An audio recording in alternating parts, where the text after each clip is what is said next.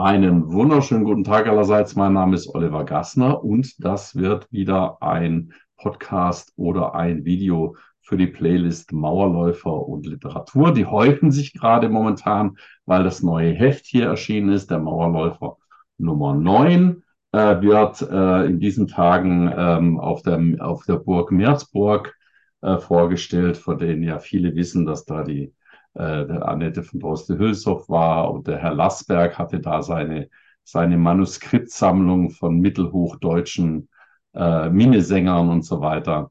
Und genau in dem Saal, wo seine Manuskripte lagen, da wird auch das Heft vorgestellt.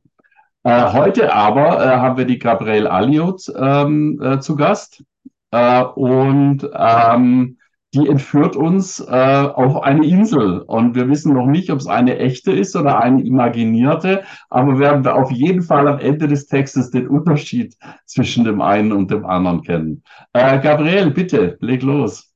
Ja, prima. Der Text heißt Unfertige Geschichte. Seit der Überschwemmung wohne ich in dem Haus an der Küste. Es ist nicht groß, aber es reicht für mich und den Hund. Was machst du? Fragt Daniel, wenn er anruft, und ich erzähle von der Fuchsienhecke im Garten, die der letzte Sturm niedergerissen hat. Hier in Zürich scheint die Sonne, sagt er. Eine Insel ist eine Landmasse in einem Gewässer, die auch bei Flut über den Wasserspiegel ragt und kein Kontinent ist. Es gibt Meeresinseln, Flussinseln, Seeinseln. Auch die Schären vor der Ostseeküste und die Holme im Nordatlantik gelten als Inseln. Eisberge, Atolle, Pfahlbauten und Bohrplattformen jedoch sind keine. Auch Schotterbänke nicht oder Findlinge, die ein Gletscherstrom in einem Wasser zurückgelassen hat. Oft unterscheiden sich Inseln durch ihre Flora und Fauna vom Festland. Menschen siedelten schon früher auf Inseln, weil sie sich dort sicher fühlten. Das begünstigte die Entwicklung von Hochkulturen wie in Kreta, Japan oder auf den Osterinseln. Man bringt Gefangene auf Inseln, Verbannte, Verrückte, auf anderen hausen Gestrandete, Hexen oder weise Männer. Nach Wikipedia gibt es 22 mythische Inseln und 99 Phantominseln, die als echt galten, bevor sie verschwanden. Ich schreibe über Inseln, werde ich Daniel sagen, wenn er das nächste Mal anruft, und vielleicht wird er mit diesem dunklen Ha antworten, das ich so mag. Dann werde ich ihm erzählen, dass ich die Fuchsienhecke wieder aufgebunden habe und dass der Hund nun nachts neben mir auf dem Bett schläft. Es regnet, während ich den Strand entlang gehe. Seit der Überschwemmung komme ich jeden Morgen hierher, um mit dem Hund spazieren zu gehen, sage ich Daniel. Heute hat das Meer Tang angeschwemmt. Der Hund beschnuppert eine Qualle. Daniel hat mir einen Artikel über die Definition von Inseln nach internationalem Seerecht geschickt. Schon, dass eine Insel bei Flut aus dem Wasser ragen muss, wirft Fragen auf. Was bedeutet Flut? Springflut, Hochflut, Sturmflut? Der Hund hat das Interesse an der Qualle verloren und trabt den Spülsaum entlang. Früher glaubten die Leute hier, vor der Küste liege eine Insel, auf der man alles Vergangene vergesse. Ein Kormoran fliegt Richtung Norden. Manchmal stelle ich mir vor, alles, was in der Überschwemmung aus dem Tal gespült wurde, füge sich im Zwielicht des Wassers zu einem neuen Ort zusammen. Vielleicht ist es leichter, an etwas Erfundenes zu glauben, als an die Lehre. Noch ist alles möglich, antworte ich Daniel, als er am Telefon fragt, ob ich mit dem Schreiben vorankomme. Aber natürlich stimmt das nicht. Es ist nur möglich, was ich mir vorstellen kann. Du könntest eine Liste machen, schlägt Daniel vor. Irland, Shetland, Orkney, auch von erfundenen Inseln, Avalon, Brasil, Thule oder gemalten. Die Toteninsel?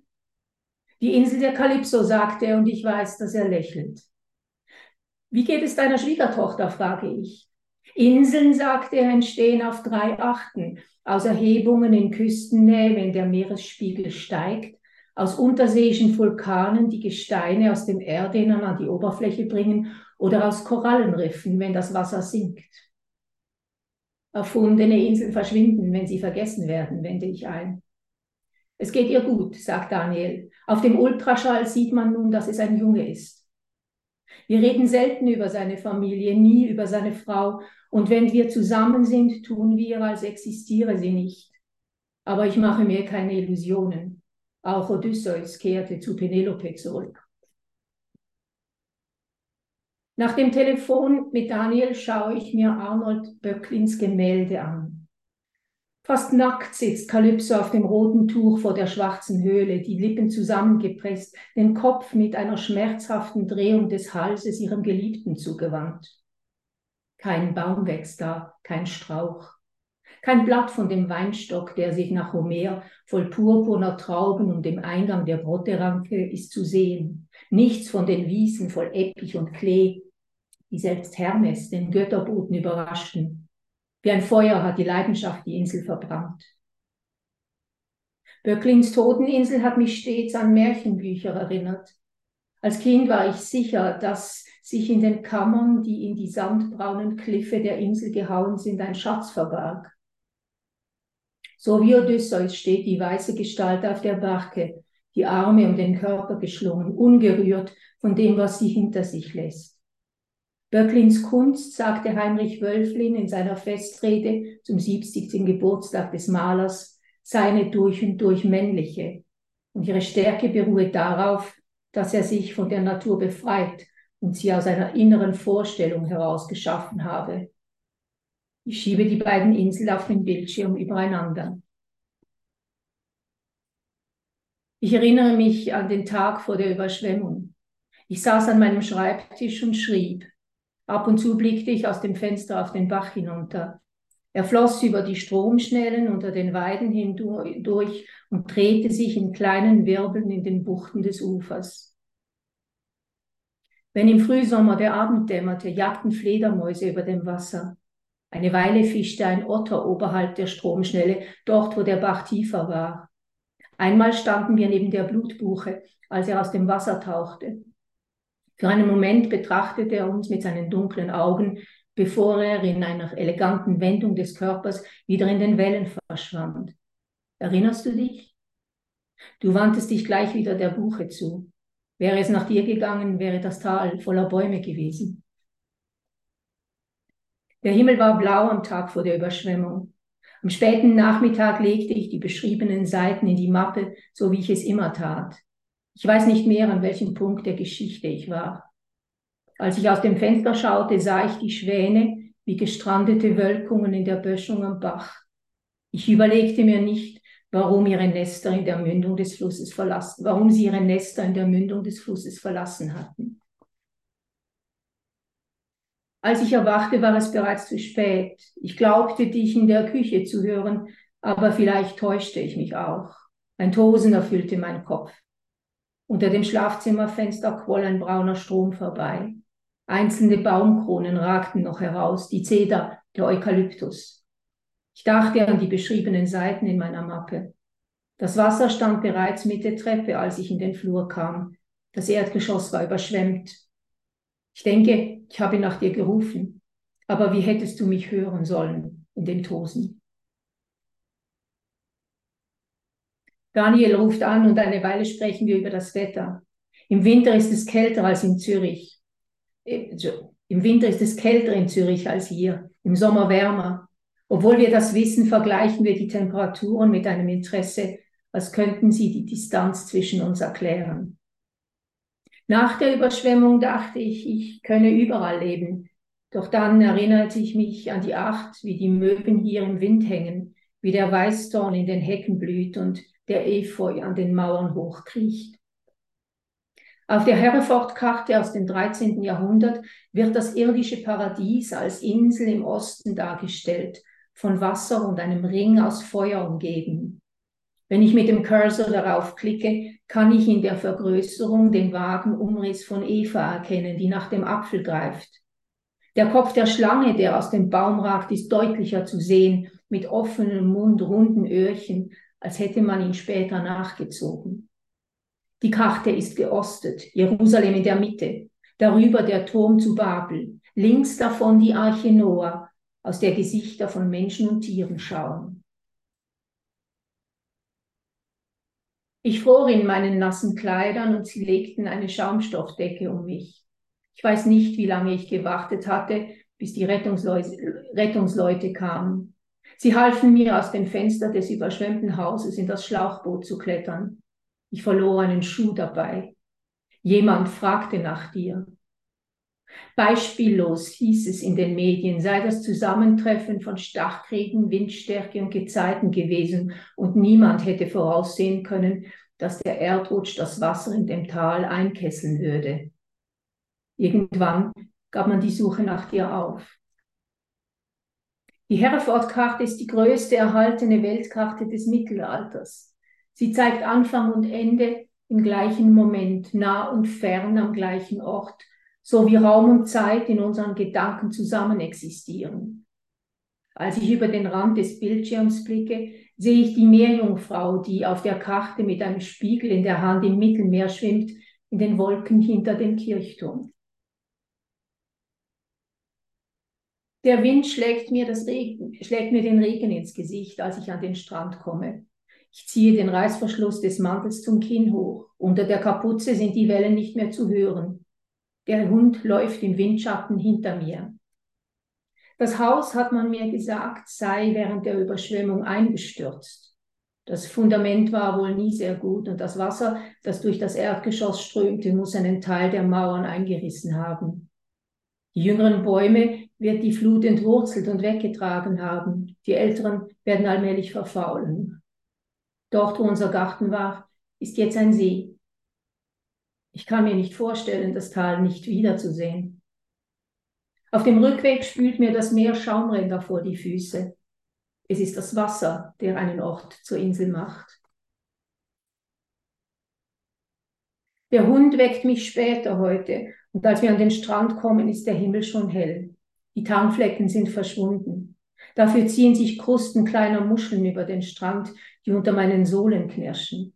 Ein paar Ringelgänse warten im Wasser. Sie sind früher in diesem Jahr. Oder täusche ich mich? Als wir näher kommen, fliegen sie auf und ziehen in einer Kette aufs Meer hinaus. Bis ich vom Strand zurück bin und den Hund gefüttert habe, hat sich der Himmel rosa gefärbt. Es könnte ein sonniger Tag werden. Daniel könnte anrufen. Seit ich alleine bin, meldet er sich öfter und ich bin froh, dass ich die Gespräche nicht mehr vor dir verbergen muss. Ich klappe meinen Laptop auf und lese, was ich gestern geschrieben habe. Interessiert mich die Geschichte nur, weil sie unfertig ist? Mich zwingt mir, das Kommende vorzustellen? Mach keine Geschichten, schimpfte meine Mutter, wenn ich als Kind nicht gehorchte. Geschichten führten zu Verzögerungen, Veränderungen, Konflikten. Sie hat eine Geschichte, sagt man von einer wie mir, und meint, dass ich immer noch nicht gehorche. Die Krähen fliegen auf und setzen sich auf das Turmdach. Der Friedhof grenzt an meinen Garten. Die Kirche selbst ist nicht mehr in Gebrauch, aber es finden immer noch Beerdigungen statt. Manchmal denke ich, dass ein Teil von mir in dem Tal ertrunken ist. Manchmal denke ich, dass ich selbst gestorben bin. Ja, vielen Dank bis hierhin. So, jetzt habe ich das Mikro richtig eingestellt. Ja, witzigerweise haben wir lauter Wassertexte. Also äh, und noch witzigerweise würden die fast alle gar nicht schlecht auch ins Heft Nummer 8 passen, wo wir Strömung als Thema Genau, haben. genau. Ja, diesmal ist es eben Ankünfte, Auskünfte, Zukünfte und deins ist, glaube ich, sogar im Ankünfte-Kapitel, also ganz am Anfang. Ich habe es inzwischen gefunden. Ähm, ähm, bei den nee, hoch. Das habe ich irgendwie selber falsch. Doch bei den Ankünften, genau. Obwohl sie ja eigentlich da bleibt, wo sie ist, ne? Aber es ist dennoch eine Art Ankunft in einem neuen Lebensabschnitt, der aber ah, wenn man dem letzten Satz glaubt, ja ein Todesabschnitt ist. Und das haben wir gerade auch. Also wir haben lauter Texte, wo am Schluss die Leute tot sind oder quasi tot sind. Oder es ist ja eigentlich bei Kurzgeschichten, würdest du sagen, es ist ja, eine klassische Kurzgeschichte? Ich meine, was ist eine klassische Kurzgeschichte? Oder ich denke, Ja, der Tod hat natürlich immer den Vorteil, dass eine Geschichte wirklich fertig ist, oder? Also, ja. dass du die Geschichte fertig erzählst von dieser Figur. Also insofern ist das ein guter Schluss für eine Geschichte. Ja, Aber ich denke, hier geht es ja mehr so ein bisschen darum, was ist Realität und was nicht, oder? Und ja, wann ist man eigentlich tot? Also man kann ja sehr gut weiterleben, wenn man tot ist. ja. Ähm, ja, oder überhaupt also was ich an dem Text ganz interessant finde, ist so dieses Changieren zwischen Erinnern und Vergessen. Ja, also einerseits erinnert sie sich ganz gut, aber andererseits vergisst sie auch. Also sie weiß nicht mehr, an welcher Stelle sie in der Geschichte war, an der sie geschrieben hat. Und da hat sie offenbar auch noch von Hand geschrieben und nicht am Rechner. Hm. Ähm, und sie erinnert sich an dieses Böcklin-Bild, ähm, das wir vielleicht auch noch diskutieren müssen oder könnten. Ähm, dann ist diese Fernbeziehung, wo man nicht so, also die ja offenbar schon bestand, als ihr Mann noch oder Partner, wie auch immer, noch am Leben war. Die ist aber auch eher so eine Art Schatten, ne? Oder Ja, Die Familie von dem Partner ist ausgeblendet. genau, genau. Ähm, also es sind lauter so Abblendungen, Abdeckungen, Aussparungen. Ja, also ich denke, es geht um Verlust natürlich auch, Hm, dass man Orte verliert. Also Orte sind was ganz Wichtiges, aber auch hm, Verlust von Menschen. Und vielleicht auch wie, also die Geschichte heißt im doppelten Sinn eine unfertige Geschichte. Sie ist hm, nicht unfertig. ja, Sie, sie ist der Anfang von etwas, ja, das ich weiterentwickle im Moment. Äh, hm, was nicht heißen soll, dass sie irgendwann fertig wird. Also vielleicht sind hm, Geschichten ja gar nie fertig in dem Sinne. Aber ich denke, so am Anfang einer Geschichte macht man ja auch so, und das kommt so ein bisschen, was du sagst, oder? Man wählt auch aus, an was man sich erinnern will, was man sich erinnern hm, kann. Und das ist so ein bisschen ein Puzzle, ein bisschen eine Auslegeordnung vielleicht auch, wo verschiedene Dinge zusammenkommen. Also da kommt diese Beziehung mit Daniel, dann kommt ein Partner, dann kommen Orte, dann kommen Bilder, Vorstellungen, hm, Dinge, die man sich nur ausmalt und Dinge, die tatsächlich geschehen sind und diese Grenzen, wie fließend die dann eigentlich auch sind. hm. Also das Ganze schwimmt auch so in eben diesem viel zitierten Wasser drin. Also wir haben ja immer, es gibt ja ich glaube, das ist dieser Text von der Virginia Woolf, Mr. Bennett und Mrs. Brown, wo sie so beschreibt, dass wir so in diesem Hagel sind in diesem Hagel von Sinneseindrücken und Gedanken und dass wir eigentlich beim Schreiben ja immer dieses Problem haben, dass das Schreiben niemals das abbilden kann, was in unserem Gehirn vorgeht. Ja, und dasselbe ist ja, man kann ja auch Erinnerungen sozusagen psychologisch konstruieren. Ne? Wenn man den Leuten lang genug erzählt, dass irgendwas wirklich passiert ist, dann erinnern sie sich plötzlich an. Also man erzählt ihnen von einem Unfall und dann wissen die plötzlich ganz genau, welche Farbe das Auto hatte, auch wenn es den Unfall gar nie gab oder so. Ja, also Ähm, man hat ja diese Versuche auch mit Holocaust-Überlebenden gemacht oder angeblichen mh, Holocaust-Überlebenden und diese importierten Erinnerungen und die mh, natürlich genauso relevant sind für den Betreffenden, wie wenn es tatsächlich geschehen wäre. Also ich glaube, darum geht es dann mir auch ein bisschen zu zeigen, dass das Vorgestellte, das Erfundene eigentlich gleich relevant ist für das Leben, wie das, was tatsächlich passiert ist. eigentlich unerheblich, ne?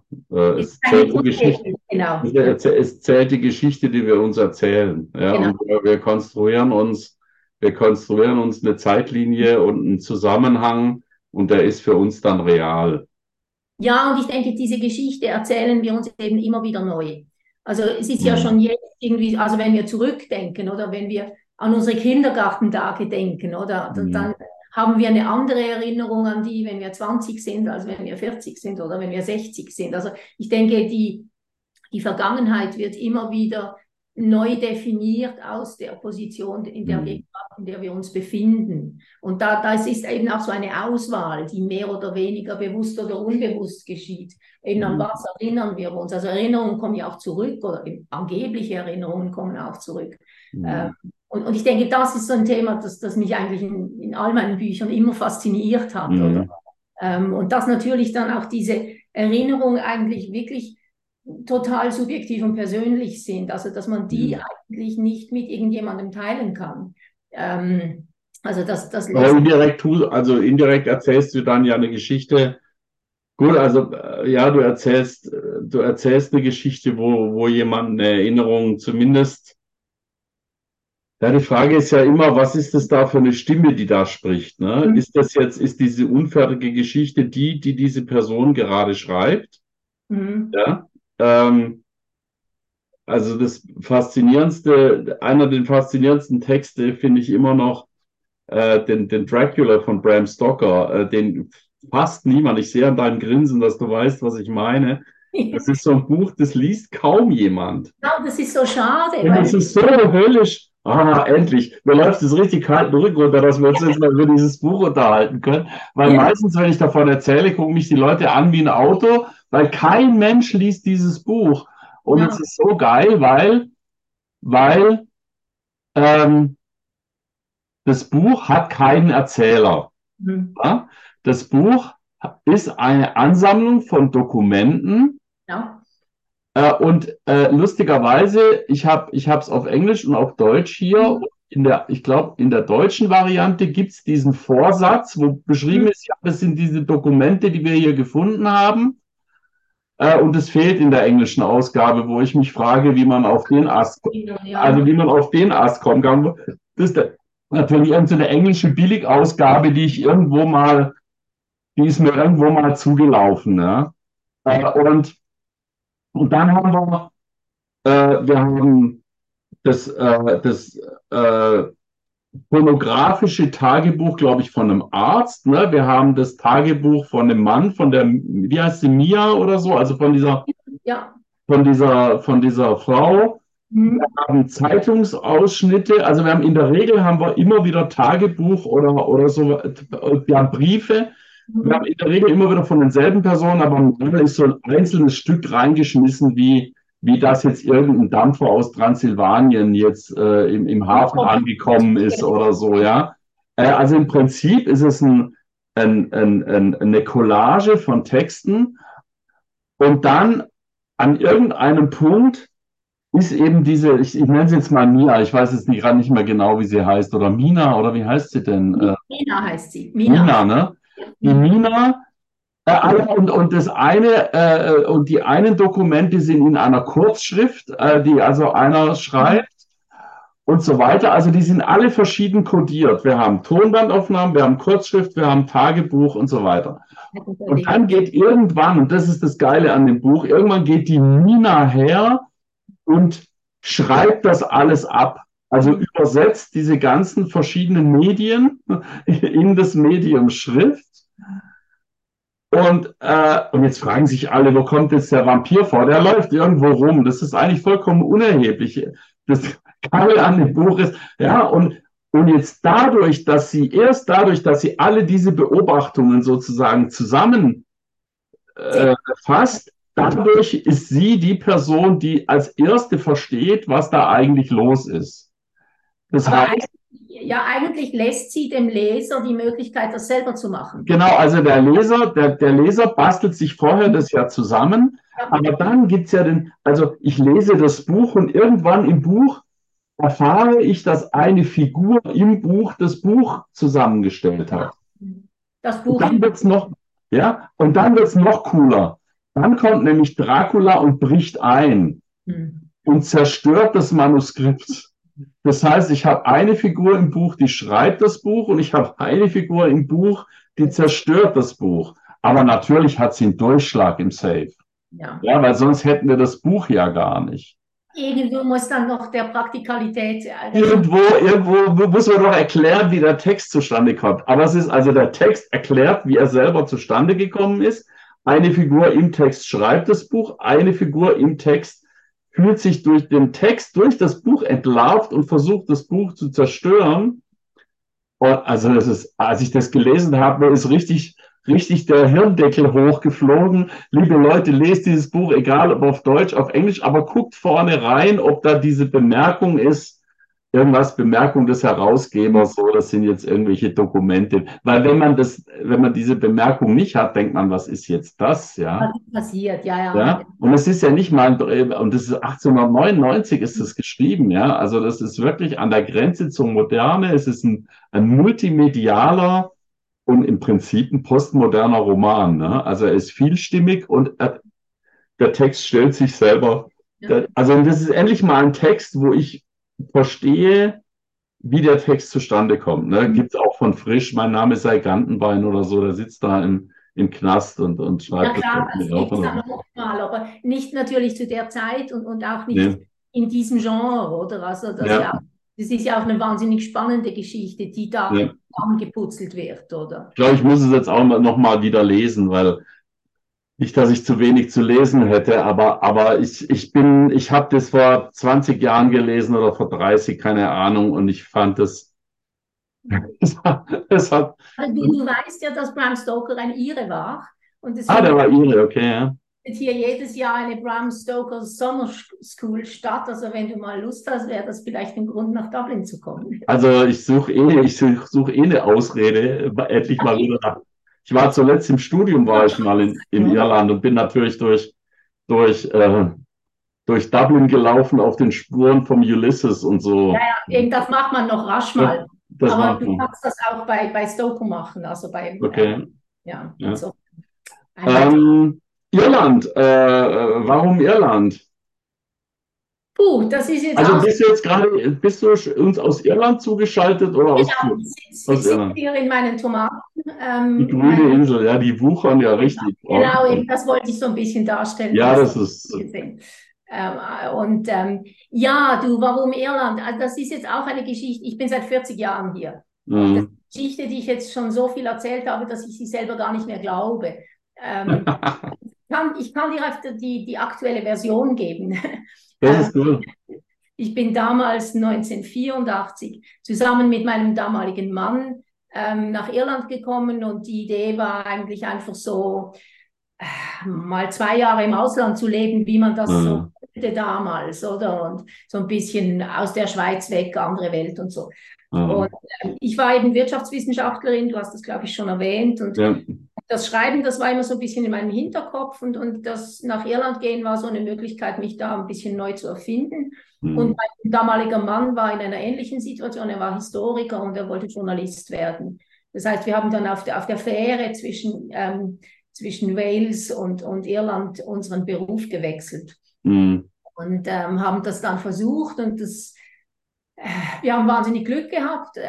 mh, Und niemand ist damals nach Irland emigriert, alle Leute sind noch emigriert, das heißt, es war auch einfach. Wir mh, haben hier Fuß gefasst, nicht zuletzt, weil wir auch einen Ort gefunden haben, wo wir wirklich mh, gut glücklich waren mh, und haben beide so diese Träume auch verwirklicht. Also ich bin, bei mir hat es eine Weile gedauert, ich habe dann 1990 meinen ersten Roman veröffentlicht und eben mein damaliger Mann ist dann Journalist, Auslandkorrespondent geworden. Und wir sind dann wie hier hängen geblieben. Also es mh. war dann eigentlich, Irland war so gut zu uns. Ich wollte gerade sagen, ist nicht das schlechteste Land zum Hängenbleiben, glaube ich, so insgesamt.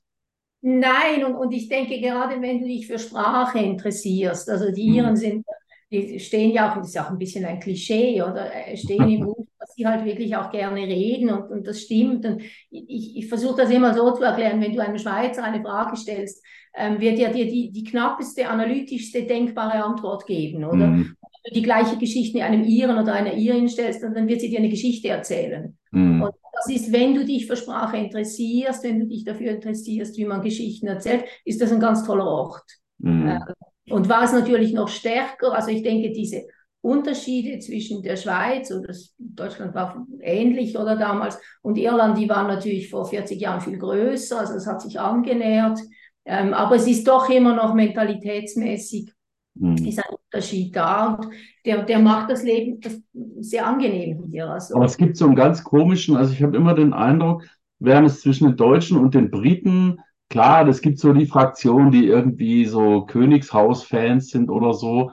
Aber während es zwischen den Deutschen und den Briten jetzt nicht so eine Connection gibt, gibt es eher zwischen den Deutschen und den Schotten, aber noch extremer zwischen den Deutschen und den Iren so eine ganz komische, und ich weiß jetzt nicht, wie es bei den Schweizern ist, aber so eine ganz komische, also die fühlen sich irgendwie verbunden, aber ich weiß, ich habe immer noch nicht ganz verstanden, warum, Also woher das kommt. lässt sich relativ einfach erklären. Das hast du dem Herrn Böll zu verdanken und dem irischen Tagebuch. Liegt es am irischen Tagebuch?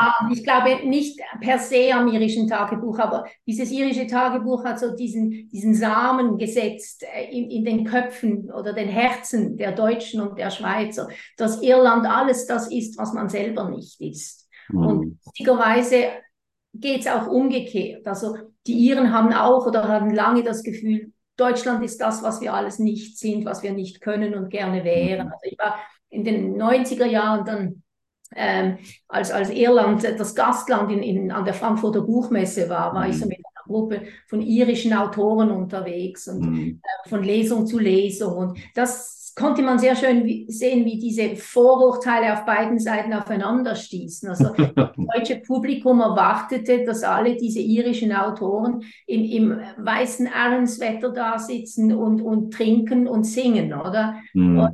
das stimmt natürlich nicht. Viele irische Nicht? Ach Mist. sind ganz nüchterne Menschen. Und die Deutschen waren so ein bisschen enttäuscht, oder? Dass Hm. nicht alle sofort mit Singen loslegten und nicht alle total Hm. betrunken waren jeden Abend. Hm. Umgekehrt waren aber auch meine irischen Kollegen etwas enttäuscht von Deutschland. Die sagen, ja Mensch, da gibt es ja Bettler auf der Straße, das haben wir doch auch. Und ja, Hm. da beginnt gar nicht alles zur richtigen Zeit. Da hat ein Zug Hm. mal 10 Minuten Verspätung. Oh Also nein. ja, eben Das ist schrecklich. aus Deutschland in die Schweiz. Ne? Das muss man natürlich dazu sagen. Ja, also eben, ich denke, da gibt es so Bilder auf beiden Seiten und das Hm. ist so ein bisschen, es ist eine große Liebe und eine große Neugier auch, aber auch eben das Gefühl, der andere ist wie das Gegenteil von einem selbst. Das, was Hm. man eigentlich auch gern sein möchte. Also im Fall Hm. von den Deutschen und den Schweizern halt spontan und emotionell und kreativ natürlich und so Hm. weiter. Also Hm. ich glaube, das ist so, erklärt das so ein bisschen. Hm. Ja, weil es gibt viel mehr irische Pubs in Deutschland als englische Pubs, ne? Hm. Also, Also ähm, das irische Pub ist natürlich so zu einem richtig tollen Exportartikel geworden, ja, oder? die haben sie dann eingepackt und hier wieder irgendwie aufgebaut, Genau, zum Teil genau. sogar, Also ja. zum Teil literally, also wir haben Ja, wirklich ja, wieder ja. aufgebaut. Was toll war dann zu beobachten, dass das irische Pub dann wieder zurück nach Irland eingeführt wurde. Also Hm. so den 80er, 90er Jahren sind ja viele Iren ins Ausland gegangen und Hm. dort haben sie sich in diesen Pubs getroffen und Hm. das war ein wichtiger Punkt. Iren im Gegensatz zu den Schweizern, wenn sie ins Ausland gehen, dann suchen die andere Iren. Oder? Also wir Schweizer sind ja so, wir wollen keine anderen Schweizer sehen, wenn wir im Ja. Ausland sind. Das ist Bei den Deutschen ist aber ähnlich. Ich habe jetzt mit zwei Deutschen auf Zypern geredet, die sagen, ah, Deutsche, hm, sind ja extra da weg. will Ja. nicht doch den Nachbarn mehr. Und bei den Iren ist es anders. Und Hm. als die Iren dann im keltischen Tiger zurückkamen, Hm. stellten sie plötzlich fest, dass es diese Pubs nicht mehr gab. Hm. Und dann hat man diese Pubs wieder reinvented. Na Nach dem gut. Schluss, dass das dann eigentlich auch nicht mehr authentisch war. Also diese Jetzt sind typische, wir wieder bei Erinnerung und Vergessen, ne? Wir sind genau, genug, genau. also wir Und erzählen uns die Geschichte. Früher war es im Pub so schön und jetzt müssen ja, wir den Pub wieder bauen, genau, damit, der ja. muss so und so aussehen, der muss alte Bücher haben und irgendwelche Kuhlaternen und so weiter. Und Hm. das war ganz lustig zu sehen, wie das Pub eigentlich dann wieder neu erfunden wurde hier in Irland. Witzig, ja. Ähm, Ich meine, das ist aber gerade auch, oder versuchen wir mal, ja, eigentlich wollte ich ganz gern diesen Connex noch machen. A, über den Böcklin, den habe ich mir jetzt gerade auch mal in den Hintergrund geschmissen. Ihr könnt jetzt alle, die das jetzt hören, ihr müsst jetzt einfach mal Böcklin und, na, was ist es, wie heißt sie, Odysseus und Kalypso von Arnold Böcklin müsst Genau. ihr euch mal ergoogeln. entweder am Handy, während er diesen Podcast hört, oder bei YouTube. Ich mache es jetzt mal nicht, weil ich jetzt nicht weiß, wie es mit Urheberrechten ist von Bildern. Ähm, und das ist ja einerseits ein ganz interessantes Bild und ich fand auch dieses Zitat, was du da gebracht hast, dass es ein wahrhaft männlicher Autor sei, weil er sich von der Natur löst. Also dann ist das Weibliche das Natürliche Genau. und weil er sich da löst und das sozusagen von Null erfindet. Und vielleicht kann man das Bild mal beschreiben. Also wir haben in der linken oberen Bildhälfte haben wir so einen wolkenverhangenen Himmel. Vor der zeichnet sich eine ganz dunkle Figur ab, die uns den Rücken zudreht und die irgendwie aufs Meer hinausschaut und die auf diesem Felsen steht. Ein ganz dunkler Felsen, im Hintergrund ist ein hellerer Felsen mit einer Höhle und vor dieser Höhle ist in einem weißen Kleid mit so einer Hüftschärpe und auf einem, was hätte ich gesagt, roten Badehandtuch sitzend, hätte ich jetzt beinahe gesagt, die Kalypso, die eher so aussieht wie eine, nee, die ist ja in der Tat nackt, das sieht man aber auf dem Bild. Ich kann das Bild irgendwie nicht richtig zoomen hier. Die scheint in der Tat nackt zu sein. Das heißt, die hat nur so eine Schärpe um die Hüften und sitzt auf diesem roten Badetuch und ist uns eigentlich zugewandt, dreht aber ihren Kopf nach links und starrt sozusagen dieser schwarzen Figur, die komplett in so einem dunkelblauen, die ist ganz unförmig eigentlich, nur ein Kopf und ein Rücken. Man sieht nicht, was sie für eine Kleidung anhat, irgendwie ein Bademantel vielleicht, keine Ahnung. Auf jeden Fall starrt sie diese Figur an. Ja, also es ist wirklich also ich kenne jetzt Böcklin nicht, aber es scheint mir schon eine sehr originelle Art zu sein, so ein mythisches Thema aufzugreifen. Das ist 19. Jahrhundert, oder? Wann war der? Ja, ja, also ich glaube, was interessant ist, ist, dass natürlich diese Szene von Odysseus und Kalypso sehr oft dargestellt wurde. Hm, Nach der Legende bleibt Odysseus ja etwas wie 12 Jahre auf dieser Insel und was Böcklin darstellt, ist der Moment, wo Odysseus weg will, oder? Also er hm, steht am Ufer und will weg und ich denke, ist ja diese Form, das hat ja etwas wie eine Mumie fast, oder? Also hm. das ganze Leben ist irgendwie aus ihm gewichen. Oder so eine Puppe, wie sowas Genau, Verpupptes, ne? verpuppt, genau. Und das, ich denke, ist ja schon auch ein Kommentar, das hat die Liebe aus ihm gemacht, oder? Also Hm, das hat diese Beziehung zu einer Geliebten aus ihm gemacht. Und ich denke, hm, darum hat mich das auch angesprochen und darum passt das auch so ein bisschen in die Geschichte rein. hm, Dann natürlich auch, weil es eine Insel ist. Also für was hm, eignen sich Inseln denn? Also Inseln sind ja sehr oft Sehnsuchtsorte und hm, das war es hier ja auch. Und was passiert dann, wenn diese Sehnsucht gelebt wird, oder? Dann dörrt sie die Insel aus, zehrt eigentlich auch hm, Die Beziehung aus. Und hm, ich finde also das ist eine irgendwie auch sehr bürgerliche Darstellung hm, von dieser Situation, oder? Und dann hm. du hast das sehr schön beschrieben, wie diese Kalypso da sitzt, die aber natürlich auch ihren Kopf so stark eigentlich Odysseus zuwenden will. Es wirkt sehr unangenehm. Also lang kann sie so nicht sitzen. Nee, genau. Also das quält sie. Allein schon der Blick auf ihn quält sie. Aber Und also sie könnte aber natürlich auch aufstehen und sich ihm zuwenden. Ne? Dann würde sie uns genau, auch den Rücken zuwenden. Das wäre aber auch mal originell. ja. Also ich denke, da steckt ganz viel drin.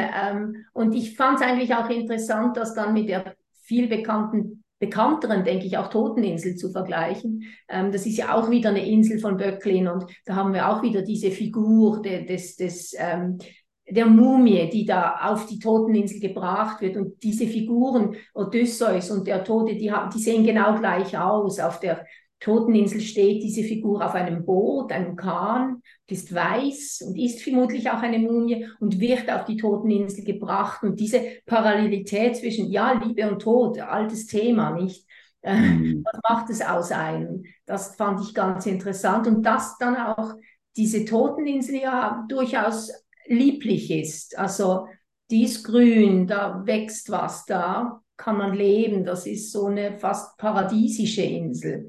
Also eben Ja, so. aber schon sehr, sehr felsig und sehr, also ich versuche es auch mal zu beschreiben. Ich weiß nicht, wie gut ich da bin. Ich habe nur vor einer Zillion Jahren mal so eine Einführung in die Kunstwissenschaft gehabt. Also im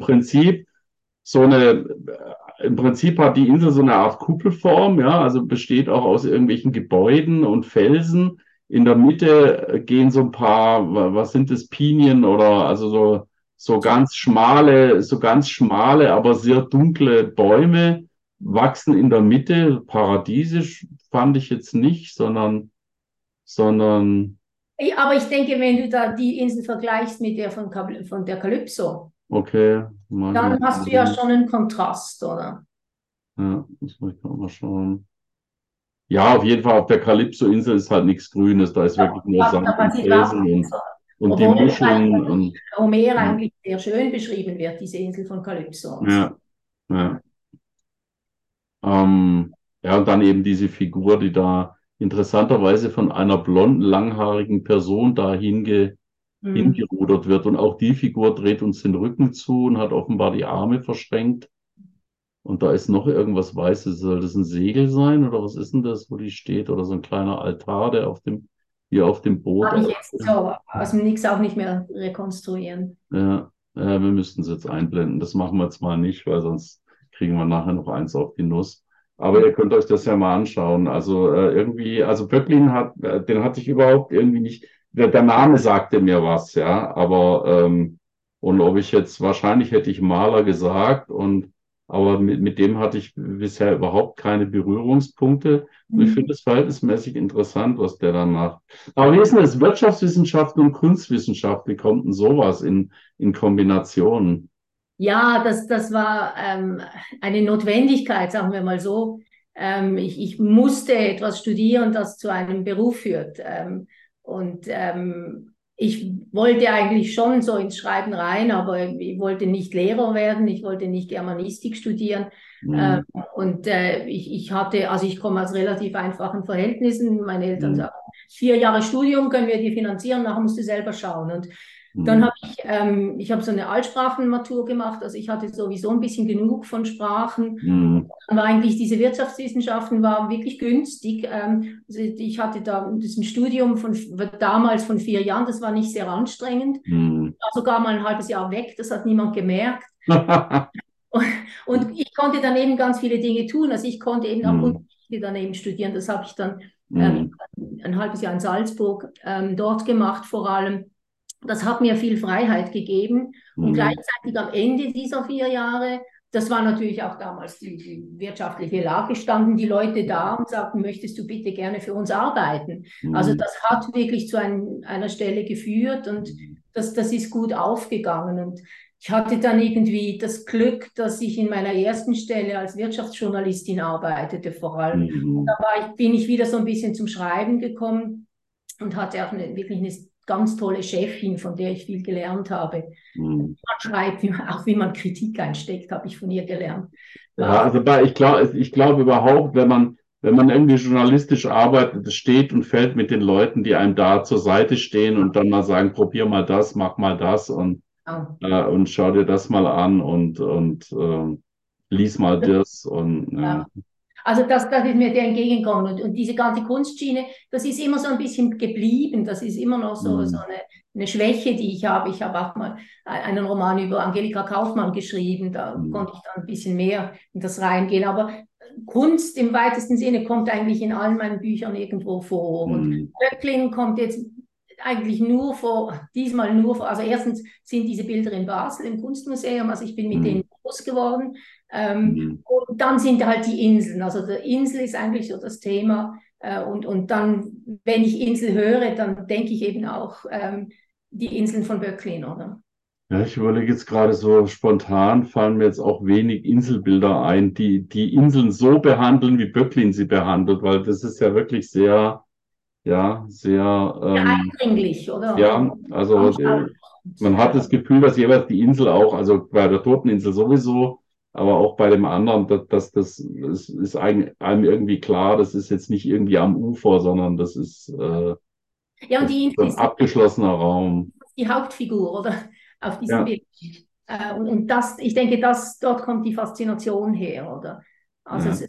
es geht mir schon auch um Orte. Das ist auch etwas, das ich hier in Irland gelernt habe, wie wichtig Landschaften sind und Orte sind. Also Hm. ich bin so in diesem Basel groß geworden, wo der Rhein damals nie über die Ufer trat und kein Fluss sich traute, über irgendwelche Ufer zu treten, weil Hm. die waren immer so schön einbetoniert.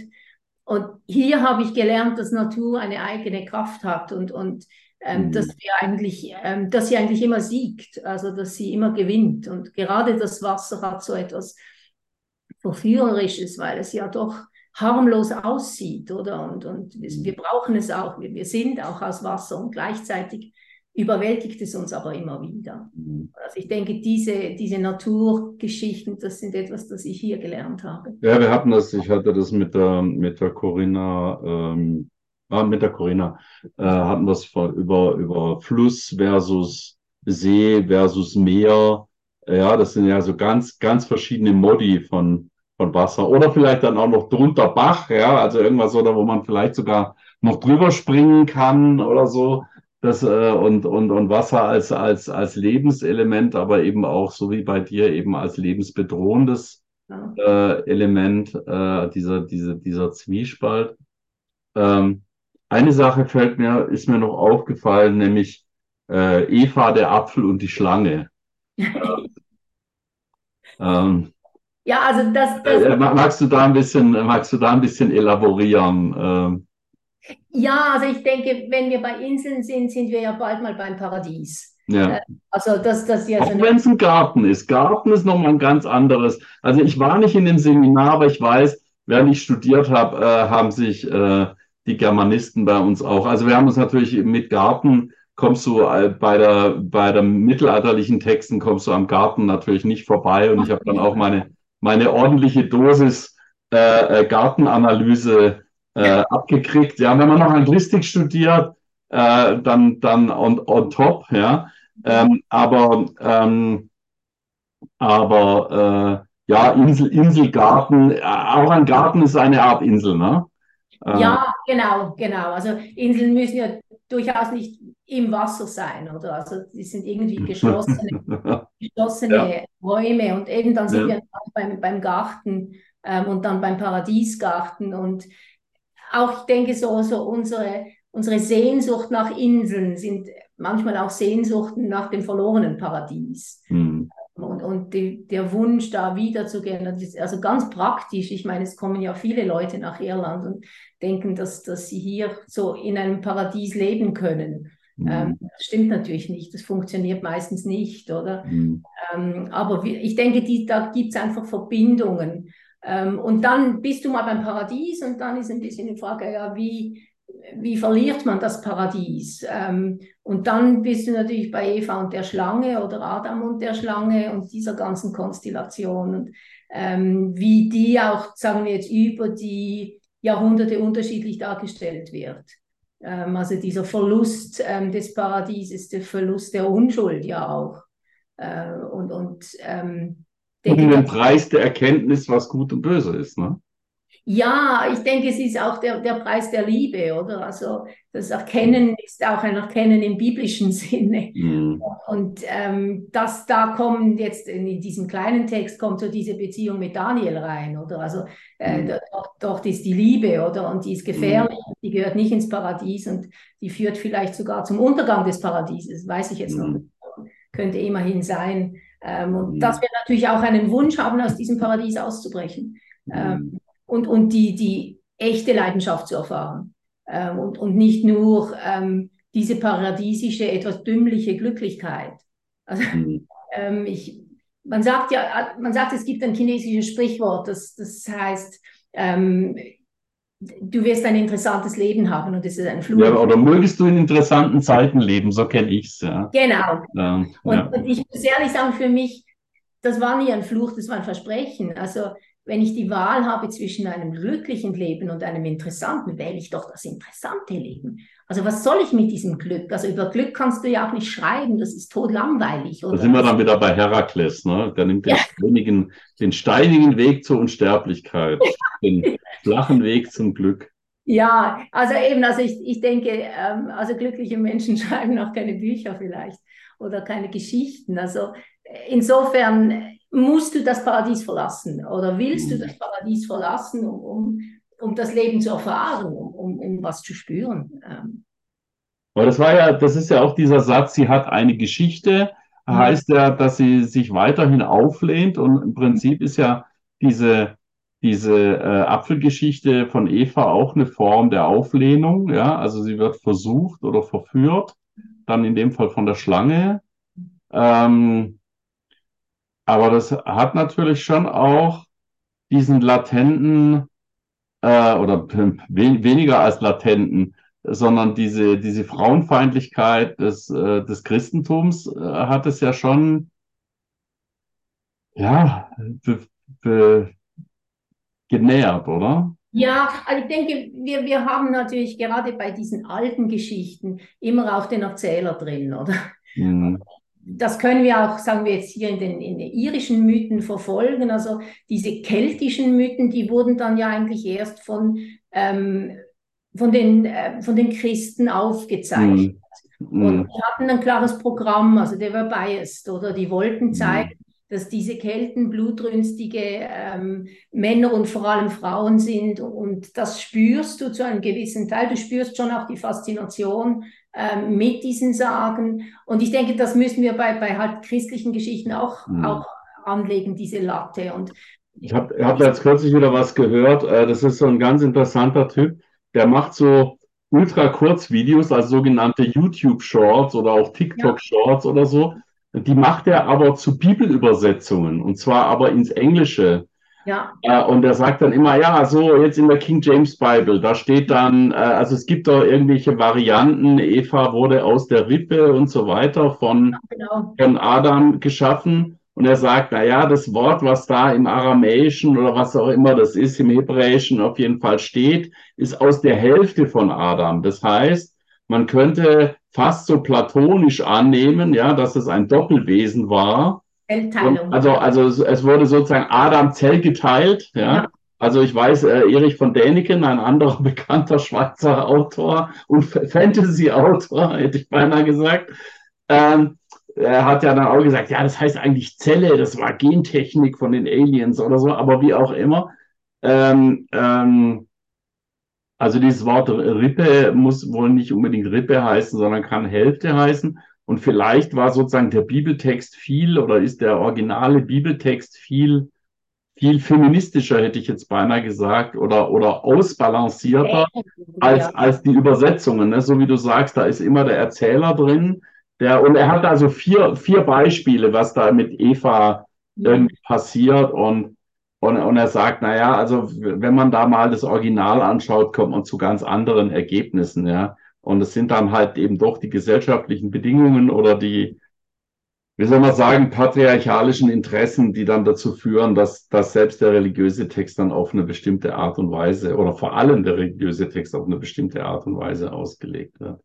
Ja, und ich denke, Mhm. darum müssen wir halt diese Geschichten auch immer wieder erzählen. Also, jede Generation hat ja irgendwie die Ja. Aufgabe, das sich wieder zu erzählen auf die Art und Weise, wie es für sie stimmt, oder? Mhm. Und da gibt es natürlich logischerweise gerade bei biblischen Geschichten ja auch ganz viele feministische Versuche, das neu zu machen und die sind zum Teil sehr interessant. Es ist nicht Mhm. mein Spezialgebiet, aber ich denke Mhm. schon, diese Urgeschichten, Mhm. und das sind ja auch die Geschichten, die uns irgendwie was erklären. Und die haben ja Mhm. immer, die sind ja nie klar in dem Sinne, dass sie eindeutig sind immer Mhm. mehrdeutig. Und diese Mehrdeutigkeit ändert sich halt über die Generationen und Mhm. wird sich hoffentlich weiter ändern. Also das ist ja auch die Funktion dieser Geschichten, dass sie uns immer Mhm. wieder etwas Neues erklären.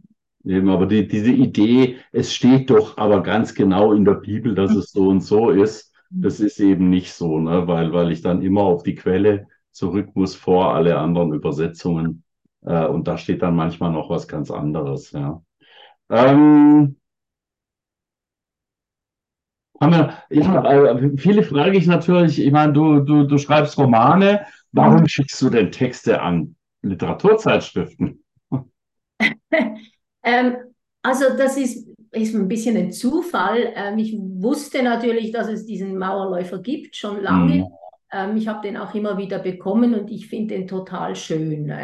Also in der Aufmachung, grafisch, designmäßig, textmäßig, also das ist einfach was Mhm. Tolles. Also das sage ich jetzt nicht, um da irgendwie jemandem zu schmeicheln, sondern das ist wirklich so. Ja. Also verfolge das, ich glaube, mehr oder weniger seit der ersten Ausgabe. Mhm. Und dann hat sich, ich habe jetzt nicht so eine direkte Beziehung zur Ostschweiz oder zu dieser Region, aber Mhm. ich bin ja ursprünglich eigentlich, also meine Eltern sind aus Schaffhausen, ich habe über diese Region Also gearbeitet. Basel gemeinden wir noch so ein bisschen ein. Also Ja, das ist nee, so. also ich habe dann irgendwie, ja, ich habe dann einfach gedacht, ich versuch's. Ja, Ähm, und das war so ein Text, an dem ich gearbeitet habe. Und ich denke, eben, er ist in jeder Beziehung nicht fertig, aber das ist vielleicht auch der Reiz. Und ja, und ich habe mich dann natürlich sehr gefreut, dass das genommen wurde. uns hat er auch sehr gefallen, genau. Aber Gut, es vielen, vielen Dank. mein, mein Grüße an die grüne Insel und an die Tomatenpflanzen. Also unsere sind noch ein bisschen kleiner, aber ja, wuchern auch fröhlich vor sich hin. gut. Ähm, Liebe Leute, lebt lange und in Frieden. Möge der Saft mit euch sein. Bye bye. Wir senden alphabetische Grüße. Tschüss.